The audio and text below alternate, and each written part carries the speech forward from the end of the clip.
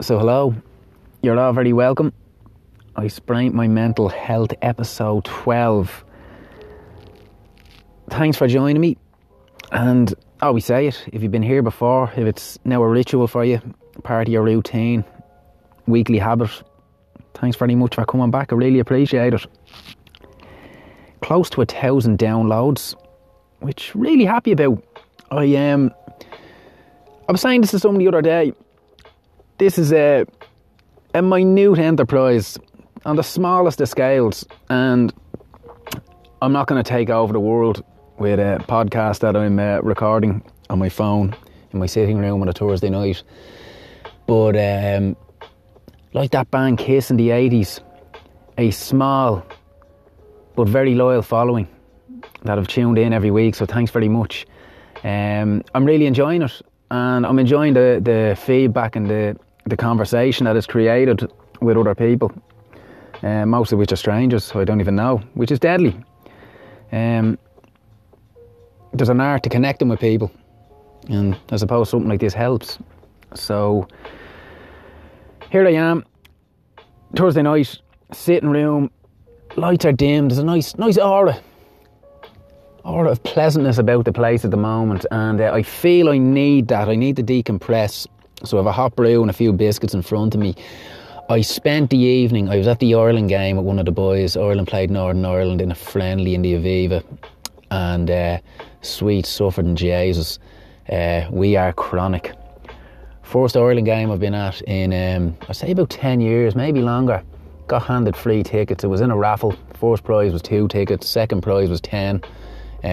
Couldn't give them away, and I feel like I need a cleanse after it. I feel like I need to go to confession. It's like, I don't like criticising, but Jesus Christ, those tickets were €45. If I had to pay €45 for that tonight, like, I really wouldn't be happy with myself. That would be a poor decision on my behalf, but anyway, we survived, we're back from home, everything went alright. But yeah, Jesus, we're bad. My God. Anywho, where have I gone with that? I've gone off track, talking about the Ireland team. Random point to start with. Been listening to a lot of Eminem lately, and there's relevance in this. It was just one of them suggested pop-ups on my Spotify. I had it hooked up to the car a couple of weeks ago. I says, jeez, I haven't listened to Eminem in a while. So we'll knock this on. And, Jesus, I'm loving it. He has that aggressive, rock-infused style to hip-hop, to rap. And whilst I loved Eminem when I was younger, in truth, I don't think I really had an appreciation for the capacity of his writing talent. And I've just kind of been studying a lot of his lyrics and a lot of his work as I've been listening to it. I was like, this guy is actually a fucking genius. And actually, I remember when I was younger, I used to love that genre of music. Hip hop, rap, a lot of NWA, a lot of Dre, with a Biggie 2-pack. And but amazingly, at that time in my life, and I spoke about it before, so I was bullied and I was picked on for what I looked like. But this obviously fucking etched into other areas of my life, that it wouldn't have mattered what I done. It was fucking ammunition for these guys to torture me, to fucking torment me. And I used to love fucking listening to rap and hip hop, but I was informed by my fucking tormentors that I wasn't cool enough to be listening. I didn't fit the profile of the type of kid that should have been listening to rap, and that I wasn't to listen to it anymore, and that if they heard I was listening to it, they'd punch the head off me. Fucking sound, lads. So I had to do it on the down low. Most young fellas, 15, 16, had a stash of fucking porn underneath their bed. I had a stash of fucking rap albums. Couldn't tell anybody, that was my secret. I used to lock the door and have to listen to it quietly when nobody was around. Hopefully nobody would come home early, because I didn't want anybody finding out because of the consequences. So, yeah, it's amazing, the fucking shit that gets in your head. But yeah, it's again, just with me love of writing, it's it's a great genre to kind of to approach with openness, to kind of study and learn from. And a few years ago, a couple of the kind of writing workshops that I did, I went to a hip hop, and it was actually called a rhyme and rhythm workshop in writing that I attended. It was the best crack I've ever had. Great group. There was 8 or 9 people there. Good mix in terms of age, and good mix of male and female. Really talented writers. I felt a bit kind of inadequate, and but it was great. I loved it. What I love about these type of things, these type of workshops, and I said this about the life skills program that I'm attending at the moment as well, is that when you go to these things, the people who are there are people who want to be there. They've committed to this because of their openness to the subject matter.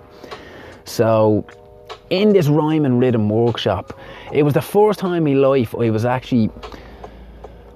I was given this kind of broadened view on sort of the structure of rhyme and the very essence of what it stands for. So it obviously, rhyme, its series and its sequence, and I just kind of had in my head, my understanding was just this classic rhyming scheme, like fucking love and dove and flying and dying, and really basic, straightforward nursery rhymes explanation. But in this workshop, and the teacher, the lecturer, she was brilliant. I can't remember her name, and there's no way I could even find that out.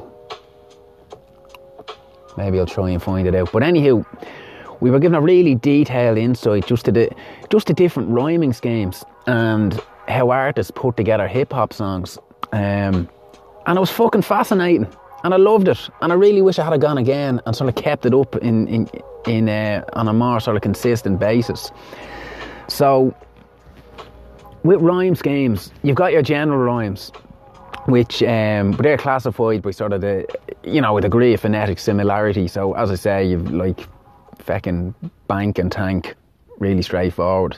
You've got, I'm trying to feckin' remember here off the top of my head. I did go back to read this. So you've got imperfect rhymes, which would be, it would have variants of sort of stressed and unstressed syllables. So something like wing and caring would fall under the bracket of imperfect rhymes. You've got weak rhymes, which would be, again, based on syllables, which would be something like hammer and carpenter,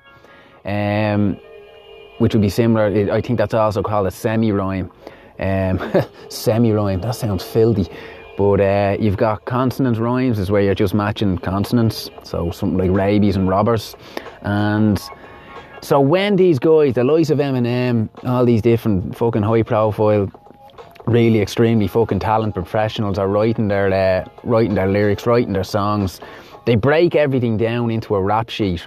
And if you watch the film 8 Mile, which to be fair wasn't great, but there's a scene in 8 Mile where Eminem is on a bus. He has a white A4 pad, not a white A4 pad, it's a fucking yellow A4 pad, that's what stands out, and it shows him writing.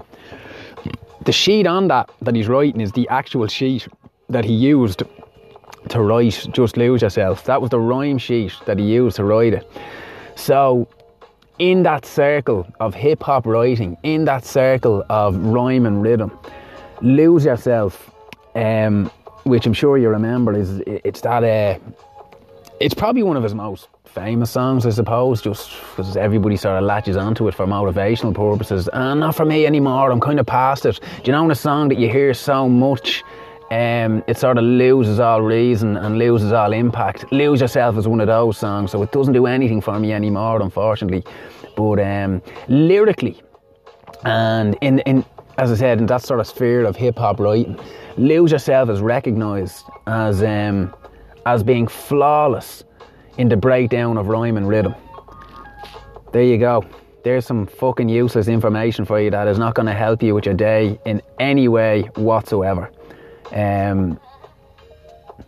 But yeah, Eminem. Fucking hell, I've just spent 10 minutes talking about rhyming. I did bring up Eminem for a reason, and I don't think it was to do with rhyming. But anyway, there you have it. And usually what happens in these instances is something gets into my head and it leads me down this feckin' rabbit hole, and I'm usually left with this fucking plate of nonsense that I have to once again decipher and break down into conversation that would make suitable for people listening to a podcast. But there you go. Hip hop structure, vocals, beat. Stuff I probably didn't appreciate when I was younger, but really enjoy it. So yeah, do you listen to Eminem? Do you listen to hip hop? Am I on my own? Do I need to grow up? I don't fucking know. But that's something that held me attention in this last week. Anywho, last week, right, so the podcast, fucking Eminem, Lose Yourself. You better lose yourself in the music the moment you own it. You better never let it go. You only get one shot. I might miss your chance to blow. This opportunity comes once in a life. See, fucking embedded into me. It's in me head, carved on the side of me skull. That's why it worked, I suppose. But right, moving on. Anyway, that's enough of the rap. Last week's podcast, you loved it. You did. The feedback was fucking magic, and it's funny because the previous 2 weeks, and I spoke about this, I did an episode about running and what it meant to me. I did an episode kind of related to coaching and sports, and you weren't mad in it, but I thought they were fucking great. Last week was the first episode of the podcast I recorded right through, so from start to finish there were no breaks in the segment. Normally I kind of do 5-10 minute segments and I have to break, and it's not done on purpose, it's just to do with my schedule with fucking work and changing nappies and all that type of stuff. But last week I just had a bit of time and I knocked on through, and I felt there was a break in the emphasis and the points I was trying to make, just because I got a bit fucking emotional about certain things, and I thought that would affect the fidelity of the message I was trying to put across. But no, it didn't. The feedback was good. People liked the rawness. Whereas they were saying beforehand, when I was doing stuff and maybe getting emotional, the segment would break and it could be 2 days later by the time I get back to it and I was calm again. So there seemed to be appreciation for the rawness. But on last week, I spoke about masculinity, and I offered a viewpoint on masculinity and the potential contributing factors that may conclude to sort of an underpinning crisis of men and what we face in today's Ireland.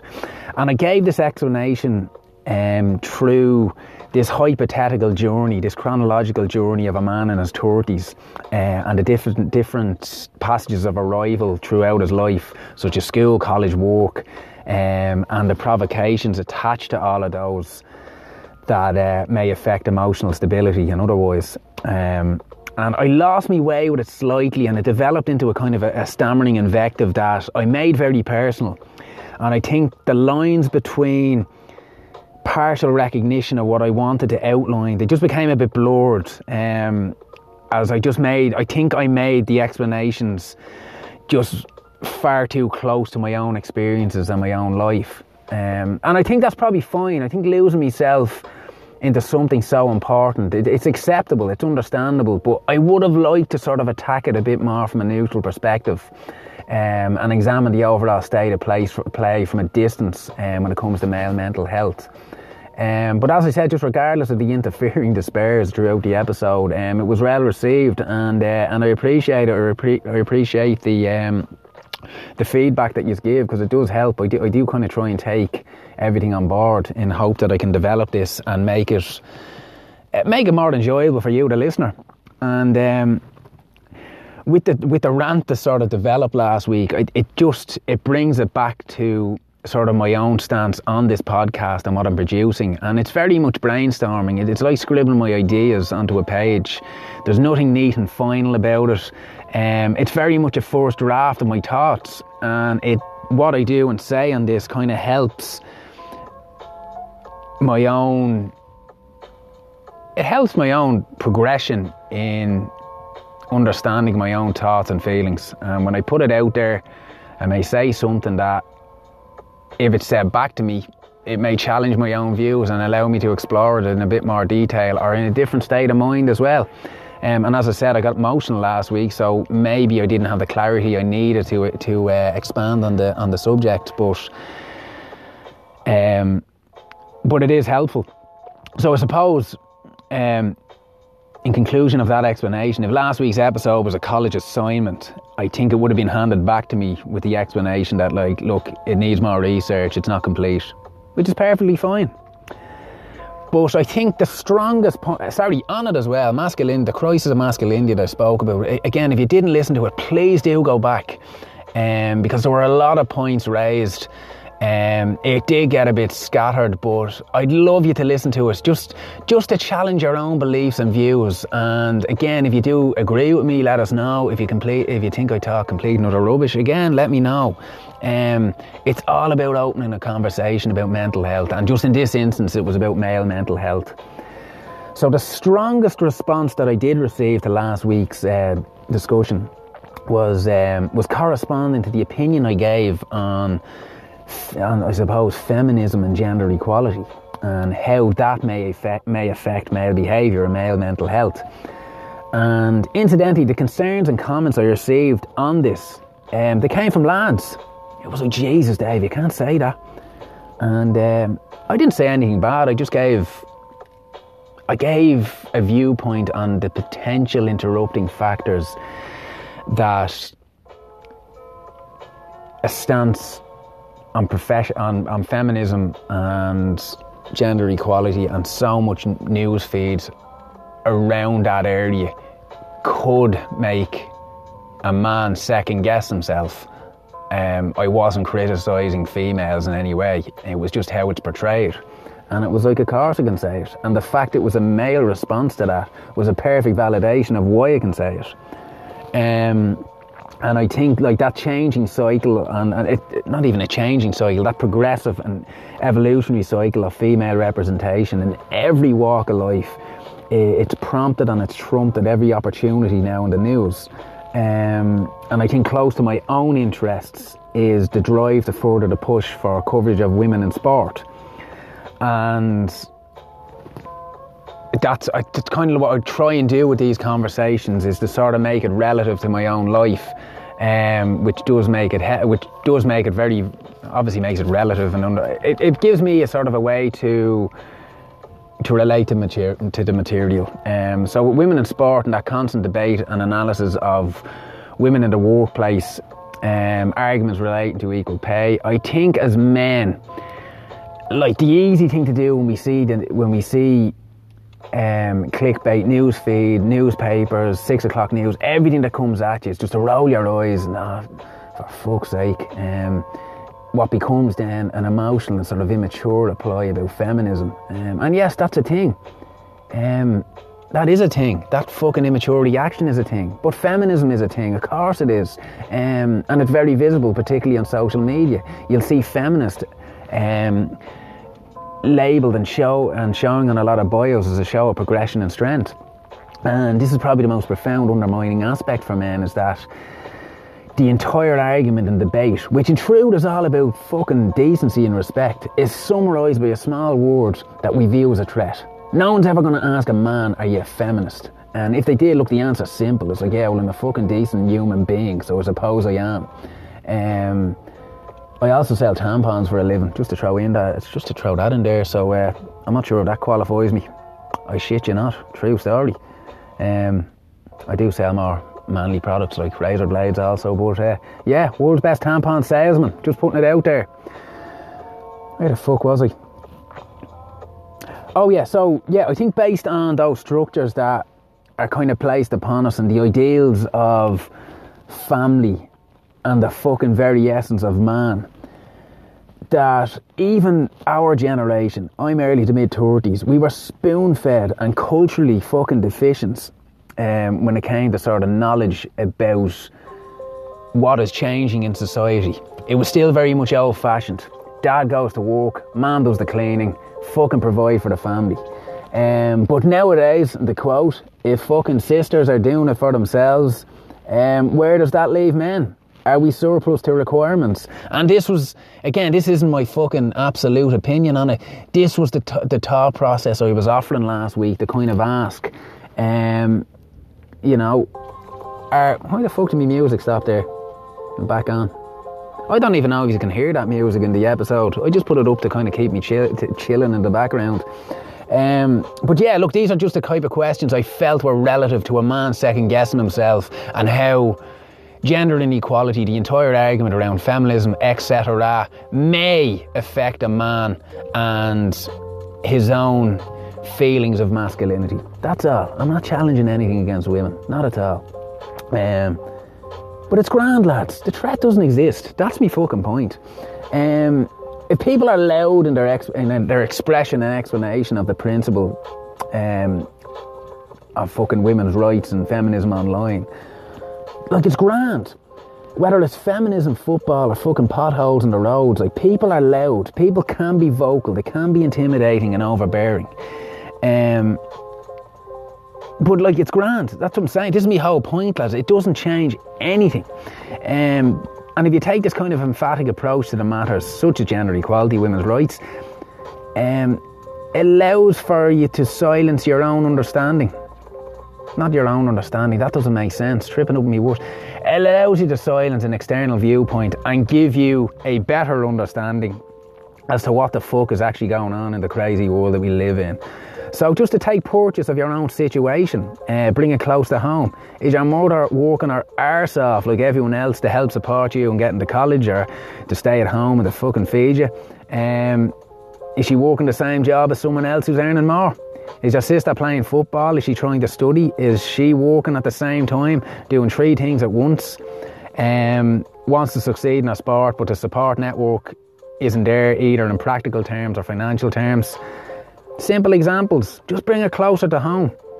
Don't allow yourself to get drawn into sort of angry and overwhelming fucking noise and fucking pie charts that dictate every fucking element of society that's broken down between men and women. Just bring it home and realise there's no fucking threat. It's not going to threaten your masculinity in any way, and if anything, all of this and the shit that goes on and the suppressing of women in society in so many roles over the years that is now thankfully changing, it makes us fucking more of a man, because it puts us in a situation where we have to be better husbands, better sons, better fathers, better brothers, better colleagues, and be a better fucking support network to those closest to us. That's me fucking conclusion on it. Take it close to home, take purchase on that, and just be fucking decent. It's not going to affect you, lads. Everything's grand. Everything's grand. There's no panic. That's the end of me fucking rant on feminism and women's rights before I say something that's going to fucking get me in trouble. But I think I'm making myself clear. If I'm not, I fucking apologise. But that's the way it is. That's me thoughts. I'm grand. I'm not emotional now. I'm sure I'm making clear points. What does that have to do with mental health? It has fucking everything to do with mental health. Everything to do with mental health. And that's the very point of it. So moving on. Jesus, nearly half an hour in already. Take a little breather there. Again, this is where I need the advert for window cleaner. So what else is going on in my life? Last Friday, I went to the live Blind Boy podcast in Vicar Street. I felt young. Took me back to my college days, gig after gig. I fucking lived in Vicar Street. I loved it. So I felt warm and fluffy there last week. It was great. I get around to Blind Boys podcast maybe once every 3 weeks. I have a couple that I kind of bounce off and in between, so I don't get to listen to everybody's. I'd fucking love to win the lot or retire and just listen to podcasts all day. It'd be great. If you haven't listened to him, his level of intelligence is off the fucking charts. He just has this quick wit and this level of intellect that makes me feel like I'm still learning the fucking alphabet. And he talks a lot about mental health. Some of his content is just extraordinary. Really, really interesting. Puts an interesting take on a lot of stuff that, you know, a lot of young people may sort of see as distant, such as he talks a lot about art. And he removes the pretentiousness away from art and just gives it to you for what it is. So do go and listen to him if you haven't listened to him already. I'm sure you fucking have. But he's a class act, he really is. So I was delighted, got tickets for this. It sold out. Didn't know who his guest was going to be until the Thursday, and his guest was Tara Flynn, who was a writer, comedian, does a lot of voiceovers. She was sort of an unofficial front to the repeal campaign, which she spoke about in depth, and again relative to mental health. She spoke about just how draining that was. Actually, probably fuck that, forget the serious stuff. Voiceovers. She revealed on stage on Friday that she did the voiceover for the fucking Cadbury's Caramel Bunny. Fuck me, man, like I am a fucking sucker for seductive animated wildlife. That bunny was all woman. Like Marge getting out of bed with her hair down. Do you remember that? Fucking marvellous. Anywho, Tara Flynn, she was on stage with Blind Boy. And yeah, I say I've just lost about fucking a quarter of my listeners with my devotional love to a fucking cartoon. Anyway, yeah, there was a wonderful flow to the conversation between the two on stage. Great chemistry in the conversation and with the audience as well. And a lot of the discussion, I think it was probably with intent, fell upon racism and prejudice. And this kind of, not a plea, but just a discussion sort of to the openness for all of us to recognise that, look, just because you're not a fucking paid up member of the KKK doesn't mean you don't have racial tendencies, which is a fair point. And it was just a kind of a challenge to take ownership of the prejudice and the sort of stereotypes that you may have yourself, and just to think of what you were subjected to from an early age, whether it was race, religious bias, and there was obviously a topical reference to this regarding the recent presidential election, and your man's comment about the travelling community. A truly sophisticated marketing ploy, you fucking prick. My God. What's amazing about that is he the fucking team of advisors around him, and if they sat around a table fucking plotting that, sweet divine, what is the world coming to? Sounded me nana. There's one for me nana, a woman of immense integrity, but sweet Jesus, if you're not from Dublin 5 or Dublin 9, you're dead to her. That's her prejudice. What a woman. So in the midst of all this conversation and kind of afterwards, I kind of searched that overstocked fucking file of facts inside my fat head to examine with the hardest of honesty the prejudice that I've exposed myself to and let myself be exposed to. And thankfully the fucking worst of it were experiences when I was in my teens, when I suppose maybe fear and misunderstanding were an excuse. That's fucking poor. Fuck that, youth isn't an excuse. My fucking ignorance dominated my opinion, regardless of my age. So I worked this job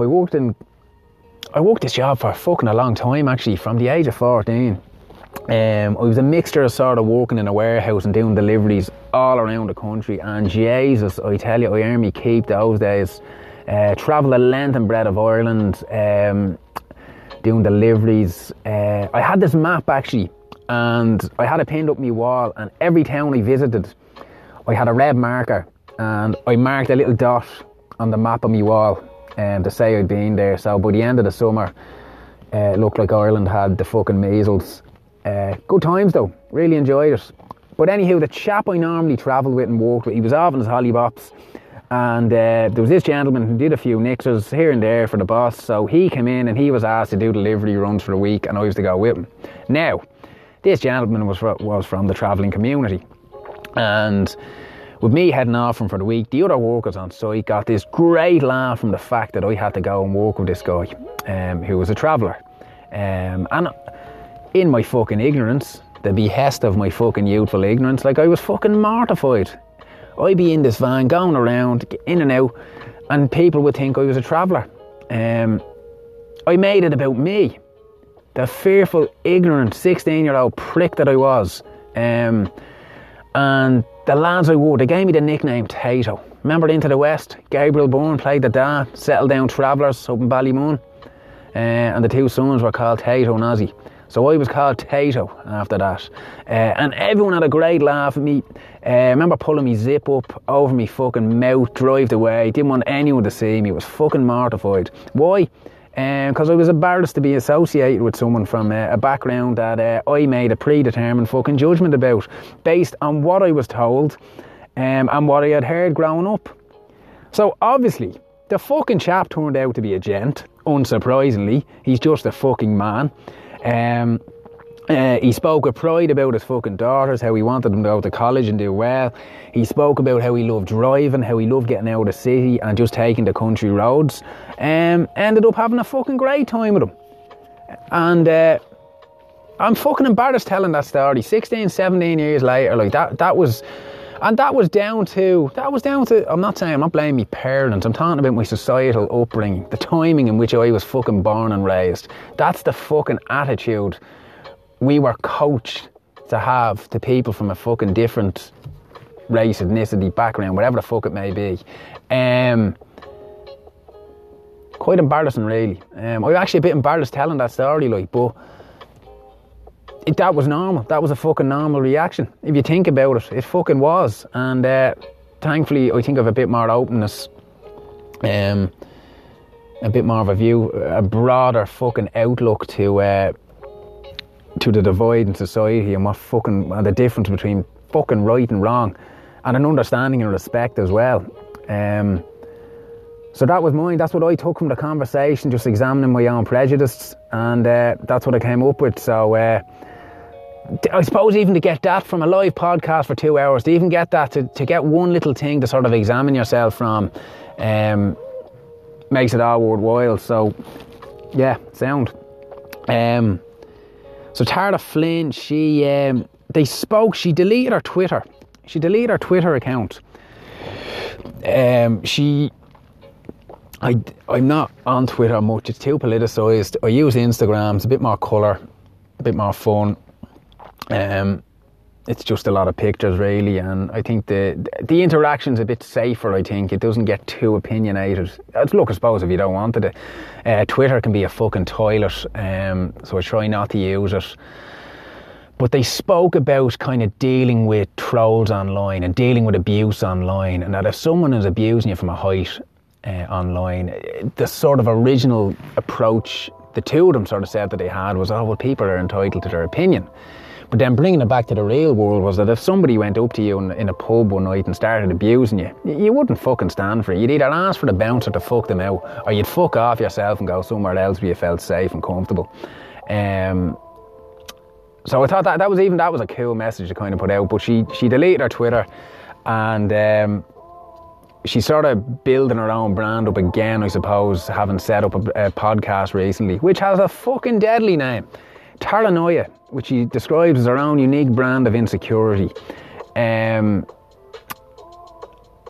on this podcast, she spoke, was it episode? She told people to start on episode 9, because it's a podcast with her and her husband, who is an African American. And this is probably what set the tone of discussion around race and prejudice.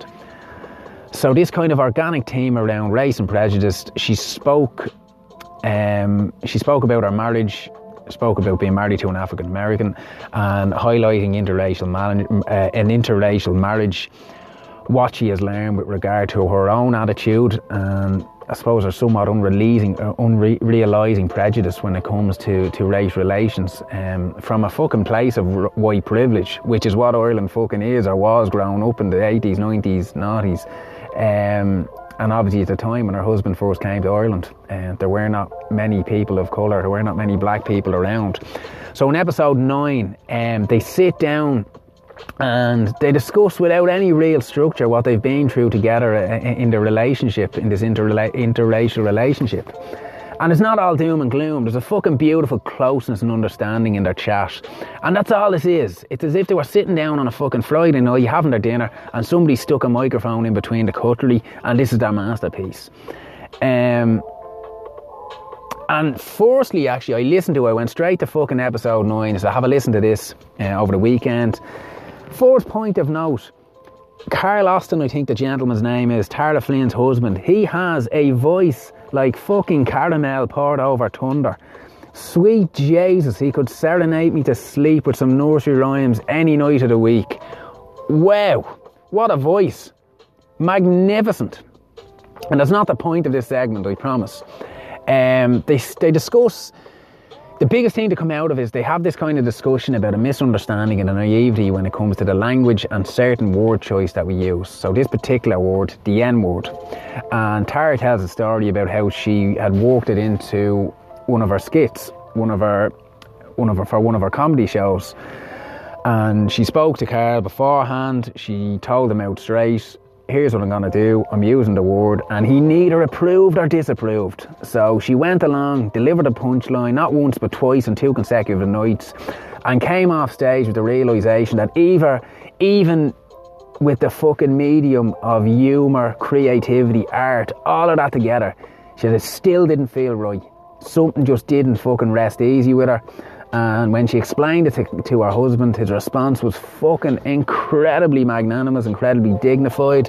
He looked at her and he just said, thanks for getting there. Didn't tell her what to do. He fucking waited for her to understand. Very poignant, Shakespearean almost. And that's the fucking power of connection. That's the power of love. Thought that was a nice story. Nice way to finish off.